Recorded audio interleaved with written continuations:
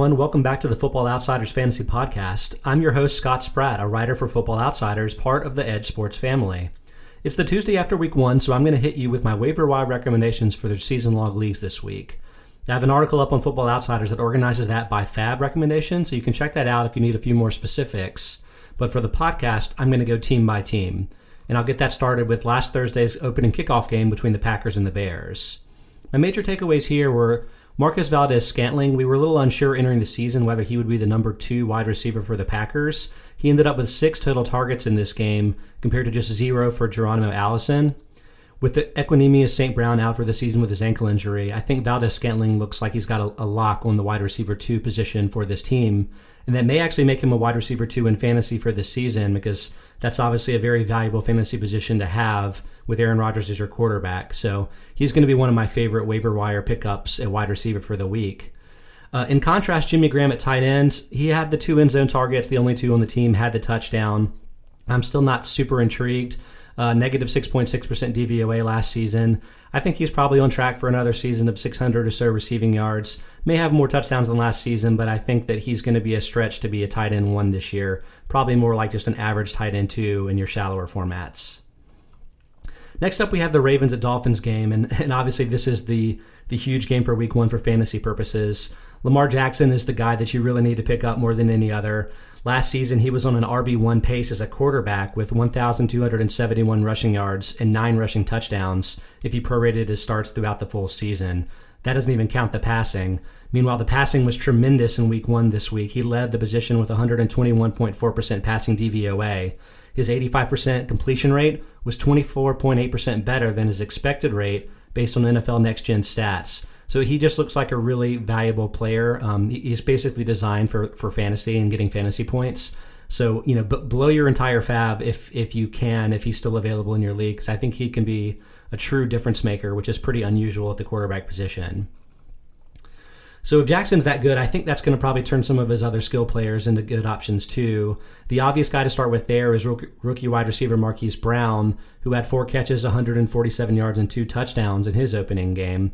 Obviously, that's a super efficient number, and he ended up with 129.7% DVOA for the game. Just 5 targets, but the other wide receivers on the Ravens only had 5 targets combined too. So I think there's an outside shot that Brown becomes like a legitimate wide receiver 1 for a team that you wouldn't expect necessarily to have one. So his upside is just so high that I'm willing to grab him in my shallow leagues just to sort of see what happens. I'm not sure I'm ready to start him because this may not be a ton of targets that he ends up getting, but I'm ready to look and find out. The skill guy that I know I want for the Ravens is Mark Andrews. He had 8 targets, which is 32% of the team's non-running back target total for the week. Hayden Hurst and Nick Boyle are 2 tight ends also on the roster, had 4 and 3 targets, but I'm not really worried about that. I think this is a team that's going to rely on multiple tight ends. And after the trifecta of George Kittle, Zach Ertz, and Travis Kelce at the position, Andrews is probably my favorite to be the number 4 fantasy tight end on the season at this point. And he's still available in half to a third of a lot of these leagues. So go ahead and spend a hefty amount of fab there too if you need some help at tight end. I think he could really help your squads. And then I'll finish off the Ravens by talking about Gus Edwards. He's really under-owned. I mean, less than 4% across all the formats that I'm checking here. But he actually out-carried Mark Ingram 17 carries to 14 on the day. And both players had 3 of those carries while the game was within 2 scores. So Edwards was involved early and as much throughout the game as Ingram. Edwards even had one more red zone or one more carry within 5 yards of the end zone than Ingram. Ingram just happened to punch his 2 attempts like that in.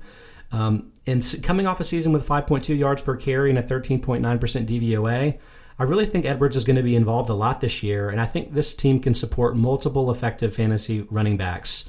So, yeah, I would grab Edwards, in particular in your deeper formats, but he may even have shallow league relevance, especially if you're dealing with buys a little bit later in the season. The Dolphins obviously didn't do too well as a team, but, this is a team that, since they're going to be down a lot, could be passing a lot, and that could lead to some fantasy potential in garbage time. What I noticed is last year this was a team where guys like Albert Wilson and some other smaller guys were kind of running all over the field and getting open, and it was exciting. And now it's just like really tall players. And I'm wondering if this is something that maybe Ryan Fitzpatrick likes to throw the ball up to the big receivers. Well, he's got 3 in Devontae Parker, who's 6'3" and 216, rookie Preston Williams, who's 6'5" and 218, and tight end Mike Gesicki, 6'6" and 250 pounds. They led the team with 7, 6, and 5 respective targets. For the season, I think Parker's your best bet to have value, at least in shallow leagues. Preston Williams is definitely the one that I want in the long term, and he's a guy that you need to pick up in your dynasty formats, even over some of the guys that got drafted more highly in the draft. And then with Gesicki, that's last year he was a second-round pick in the NFL draft, so I think it may be a little bit too early to give up on him. At least in my deeper formats right now, I'm picking him up and seeing if he can be a fantasy contributor this year. Moving on to the Rams and Panthers game, the big fantasy story of the week, not counting Lamar, is Malcolm Brown, who had 11 carries compared to 14 for Todd Gurley against the Panthers, and maybe more important for fantasy perspective, had 2 carries within 5 yards of the end zone, with none for Gurley. So I don't think Brown is really going to be involved as a receiver at all. Gurley is just a tremendous receiving option out of the backfield, 470 career DYAR. They also brought in Darrell Henderson, that rookie receiving back, so that's going to probably take all of those touches. But, the Rams had 28 carries within 5 yards of the end zone last year, second most in football behind just the Saints. So Brown, it wouldn't be that shocking to me if he ended up having, say, 10 to 12 touchdowns, and even if that's only over 100 or so carries throughout the year, that could actually be a flex consideration, maybe even an RB2 sometimes. So he's a player you should probably pick up. I wouldn't overspend on him because it's not a given just because one game he had the 2 red zone looks that's going to be the way that it goes throughout the season. But that might be a way that the team can limit some of the wear and tear on Gurley, who's dealing with those knee issues for probably the rest of his career. On the Panther side of things, you had Greg Olsen finally looked healthier with the foot, had 9 targets, 35% of the non-running back targets for the team. Curtis Samuel only had 4, so it really looked like an Olsen and DJ Moore as the primary targets for the team. But unfortunately, Olsen hurt his back and is a question mark for this Thursday's game where the Panthers are playing on Thursday against the division rival Buccaneers. So Olsen, I think, is probably going to be a long-term back-end tight end 1 option for you this season, unless injuries just continue to be a problem with him. But at least for me, the back injury, at least it's not the foot. That's now surgically repaired, and I'm hoping that it's going to be okay for him for the rest of the year. Next, we have the Titans at Browns. Obviously, this game was a surprise, I guess, with how well the Titans did. But a lot of the fantasy players involved, at least on the Titans side, were pretty expected. And I'm not worried about the Browns. I think they're going to have a tremendous offense and carry a lot of great fantasy players for the season. So the only player that I feel like I need to mention is Delanie Walker, who, after breaking his ankle last year and now being 35 years old, I was a little worried that he wasn't going to really make a bounce back in fantasy. But 6 targets in this game, 55 yards, and 2 touchdowns. That's a team, the Browns, that actually were top 10 in DVOA defense against tight ends a year ago. So Walker looks back to form, doesn't look any older or worse for the wear for the injury situation from last year. So he's a guy that could probably be a back-end tight end 1 for you too. Moving on to the Falcons at Vikings, we had another bit of a blowout here, but hidden in that, I think, was a little bit of optimism, at least on the fantasy side for the Atlanta Falcons, and Ito Smith. Smith is a little bit small at 5'9" and 195 pounds, so I thought he might kind of slide into the Tevin Coleman role as the receiving option for the team. He had just 1 target on the week, but had 32 last year. But I think kind of as a telling sign, he took all 6 of his carries with the passing team as the team was down late in the game, down more than 2 scores. So I think that's going to be his role for the team going forward this year. I doubt he'll have the same total value that Tevin Coleman did in his years, but Smith could definitely be a flex option even in shallow formats for you behind Devontae Freeman. The Bills and Jets, okay, that was maybe my favorite game of the day. I definitely featured it in my tipping points write-up yesterday, and check that out on footballoutsiders.com if you haven't. But a lot of fantasy intrigue here, especially on the Bills side, and I'll start with Devin Singletary. Singletary only had 4 carries compared to 11 for Frank Gore, but Singletary was much, much better. 33 DYAR compared to negative 23 for Gore. And Singletary has a sort of a history of being a receiving option and had 6 targets in this game. I really don't think it's going to be long before he ends up being the primary running and receiving option out of the backfield for the Bills. So I would go ahead and try to grab him now while he might be a little bit less expensive, not coming off a major fantasy performance. But I think long-term he has running back 1 upside, frankly, but I think probably running back 2 will probably be his more realistic ceiling this year, with Josh Allen taking a lot of those goal line touchdowns. And speaking of Josh Allen, he had a very nice game, 2.3% fewer completions than expected based on the next gen stats from the NFL. That's actually much better from a 7.7% deficit that he had through much of last year. And I thought he showed some good touches on some of his passes. Given that he's such a threat to run and such a good running back scorer near the goal line, and that buoys his fantasy value, Allen could be a real option for you in your deeper formats. Throwing the ball, it looks like there are two clear number one and number two receivers for the Bills now. You have John Brown, new free agent, 10 targets, 7 catches, 123 yards and a touchdown. And Cole Beasley, the slot receiver formerly of the Cowboys, 9 targets. Take note that Robert Foster last year, who had a very nice second half of the season in fantasy, 0 targets on the day. I think John Brown has just taken his job, and Foster is pretty much irrelevant in fantasy. You can go ahead and drop him. On the Jets side of things, it wasn't a great day offensively. The Bills' defense is pretty fearsome. They were second in DVOA defense last year and third in pressure rate. But Jamison Crowder had a monster day in his Jets debut, 17 targets, which was 53% of the non-running back targets for the team. Only DeAndre Hopkins had a higher percentage of those targets for his team this week.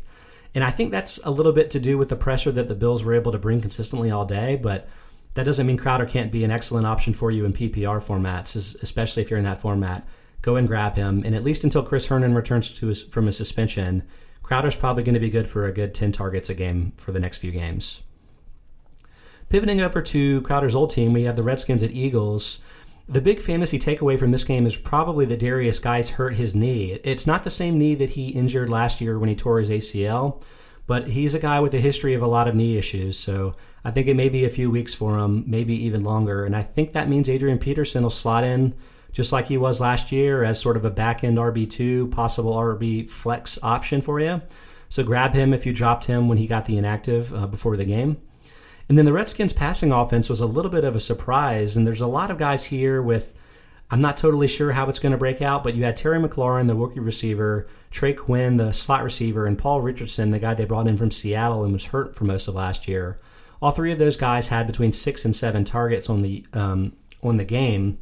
I'm actually going to side with McLaurin for your first choice among a pickup. I think that he has the highest upside, is the most talented of the bunch. And then Quinn is my second choice. He's coming out of the slot, so if McLaurin and Richardson end up divvying up the targets on the outside between them, Quinn has a little bit less competition in, where some guys like Jamison Crowder, for instance, have had success in fantasy for the Redskins previously. Deshaun Jackson back with the Eagles, and man, he had a fantastic day. Obviously, the 2 long touchdown passes are what created his great fantasy week. But the thing that sort of intrigued me for longer term was that he had 10 targets, which led the team. Carson Wentz is one of the most aggressive quarterbacks in the league with 10-plus air yards on 35.7% of his passes the last 2 seasons. Only Jameis Winston has been more aggressive, and I'm guessing Winston's been a little bit too aggressive. But with Wentz, I feel like Jackson is in the best possible place he could be for his fantasy situation. And he's available in a good 30% of leagues across multiple formats. So he's a guy that I would pick up. It's going to be a little bit boom and bust, but his booms are going to be really, really good on the Eagles, better than they've been in recent seasons, and I think he's going to be usable as a wide receiver too. Moving on to the Chiefs and Jaguars, I think a lot of Damian Williams fans were probably freaking out in this game because LaShawn McCoy led the team with 81 rushing yards and had 10 carries. But I would calm a little bit down because it's actually 5 of those 10 carries came with more than a 2-score lead for the Chiefs, and 10 of Damian Williams' 13 were the same. So Williams was in earlier in the game. Williams also got the 1 carry within 5 yards of the end zone. I think McCoy is just a handcuff, and obviously there are going to be games where the Chiefs blow out their opponents, and that's going to lead to opportunities for their backups, both at running back and receiver. But I think that for the most part, Williams is a pretty safe option for you at running back too. And I would handcuff him with McCoy if I had the space, but I'm not going to be spending all of my fab money to grab McCoy as just a player that I want to start every week. For the Jaguars, sadly, Nick Foles broke his collarbone in this game, so he's going to be out maybe for the year. And that unexpectedly pushed 6th-round rookie Gardner Minshew in at quarterback. Got to say, I was impressed. He completed 16.2% more passes than expected based on the next-gen stats. And that's a little bit of a surprise to me. I know that was a lot of garbage time, and the Chiefs' defense, at least last year, wasn't very good. But the Chiefs' defense last year was much worse against running backs. 15% more yards per rushing attempt allowed compared to just 5% more yards per passing attempt.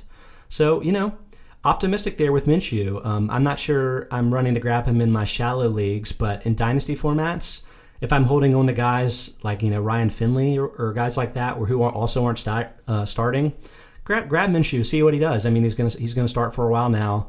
They also traded for Josh Dobbs to be his backup, but I think Minshew's going to get the nod at least for a while, and could show potential. I'm interested to see how he does.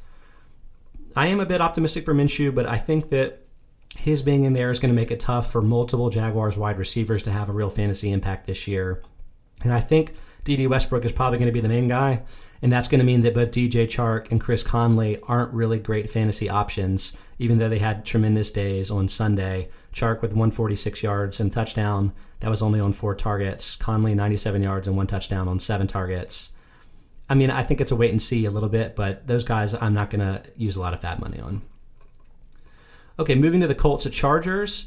Not a lot of fantasy takeaways here. I mean, I think that with guys like Austin Eckler, they performed really well, but I think most of those guys were owned already given the uncertainty of the Melvin Gordon situation. So the major takeaway for fantasy for me is that actually Devin Funchess, the second wide receiver for the Colts, broke his clavicle and landed on IR, and that means that Deion Kane, I think, is the number 2 wide receiving option for the Colts now.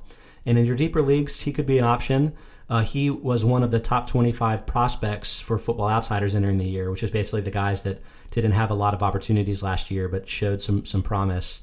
I think that Kane could be an option for you in your deeper format, so go grab him in those types of leagues. Next up, we have the Bengals at Seahawks, maybe the weirdest game of the day, and that makes it very difficult for me to know how to recommend what to do, in particular with the Bengals. Andy Dalton set a career high with 418 passing yards, but that was on 51 attempts. I never really expected that coming into Seattle, but, I think Dalton's kind of in that no man's land where he would have to keep doing this for a while to enter the like wide receiver 1 mix and shallow formats where you would want to pick him up. And in deeper leagues, he's definitely already owned. So he's kind of in a no man's land there. I think John Ross is probably the guy you're maybe looking at in fantasy, 158 yards and 2 touchdowns. Those 12 targets were 28% of the team's non-running back targets, which is a healthy number. And Ross obviously has the pedigree as the former top 10 pick 2 years ago.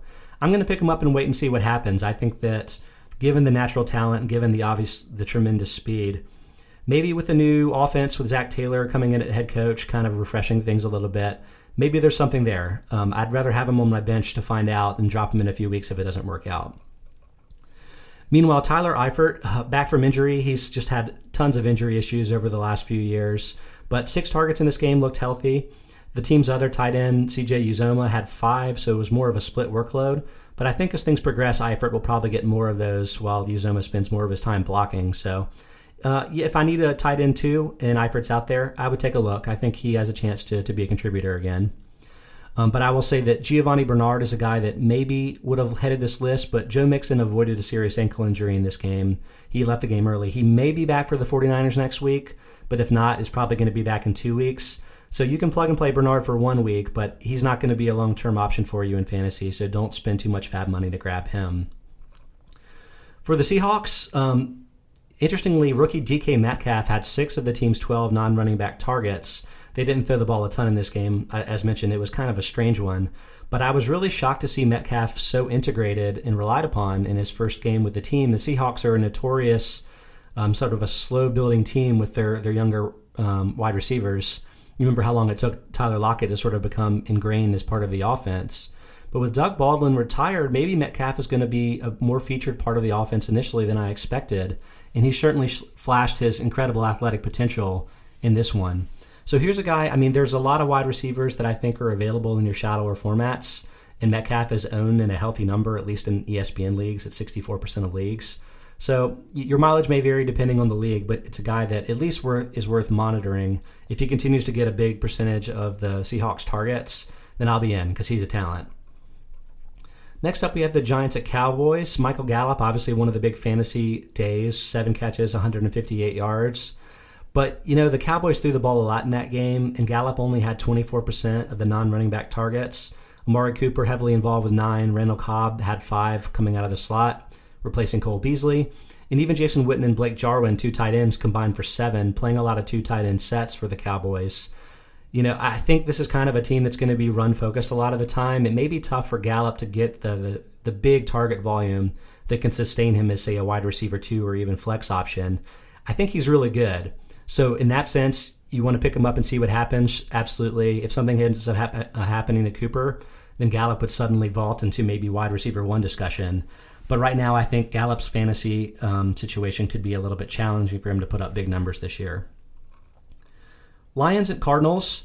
The Lions, Danny Amendola had a huge day here. He had 13 targets, which was 34% of the non-running back targets for the Lions. I really thought that rookie running back Ty Johnson would be more involved, but only 8 snaps on the day. And so Amendola kind of served that middle of the field role. Actually, Amendola, Kenny Golladay, and rookie tight end TJ Hawkinson were the only 3 Lions receivers with 9 or more targets, and no one else had 5. So it seems like a real feast or famine situation for the Lions, but you can grab those 3 guys. I mean, Galladay's owned, but Amendola can be a deeper league wide receiver option for you, Hawkinson a deeper league, and maybe even better tight end option for you in fantasy. For the Cardinals, it was a ton of pass attempts, 54. I'm actually not sure if that's going to be sustainable. I think it actually might be. I mean, you have the new air raid kind of college offense there with Kirk Kingsbury.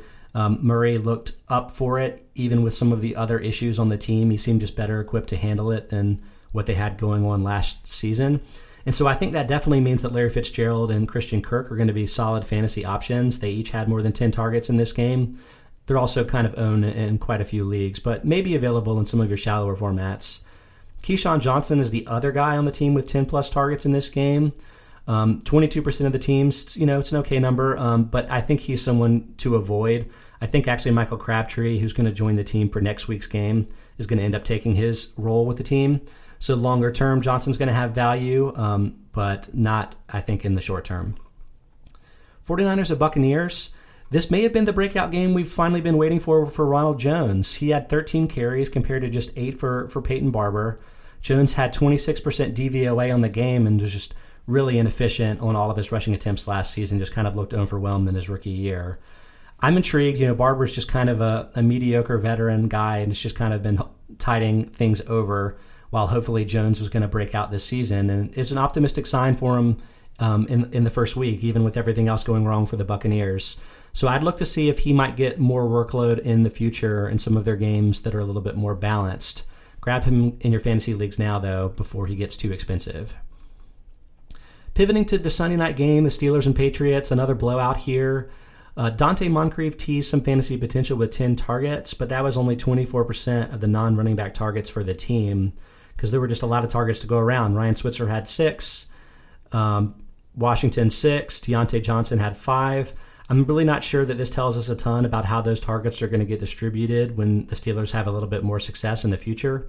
And Moncrief certainly wasn't efficient with negative 108% DVOA on the game. I mean, pretty much everyone played terribly for the Steelers, so I'm not going to call him out specifically for that. But I'm also not going to run out and spend my fab money to grab Moncrief because I'm not sure he's the definite number 2 option for the Steelers this season. For the Patriots, Rex Burkhead got a lot of work, 13 touches, led the team with 85 yards out of the backfield.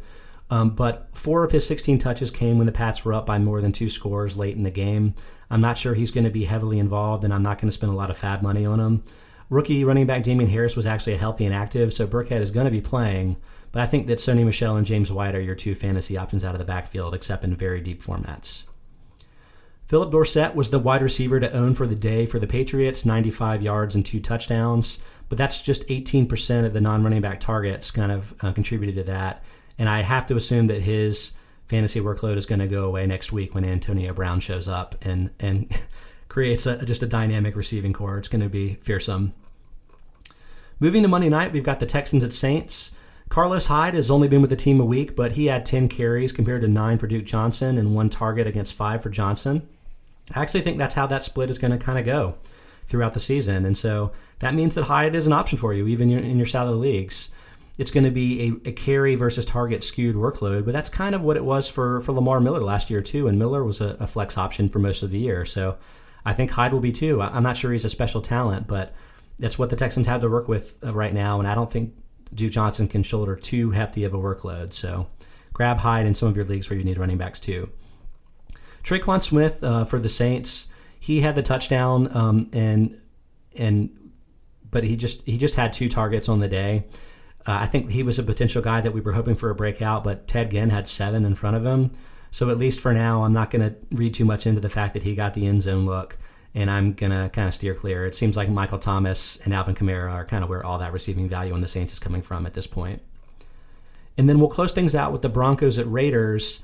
For the Broncos, it was, there were only really 4 receiving options involved, not counting the running backs. You had Courtland Sutton with 8 targets, Emmanuel Sanders with 7, rookie tight end Noah Fant with 5, and then Deshaun Hamilton with 4. So another real haves and have-nots situation.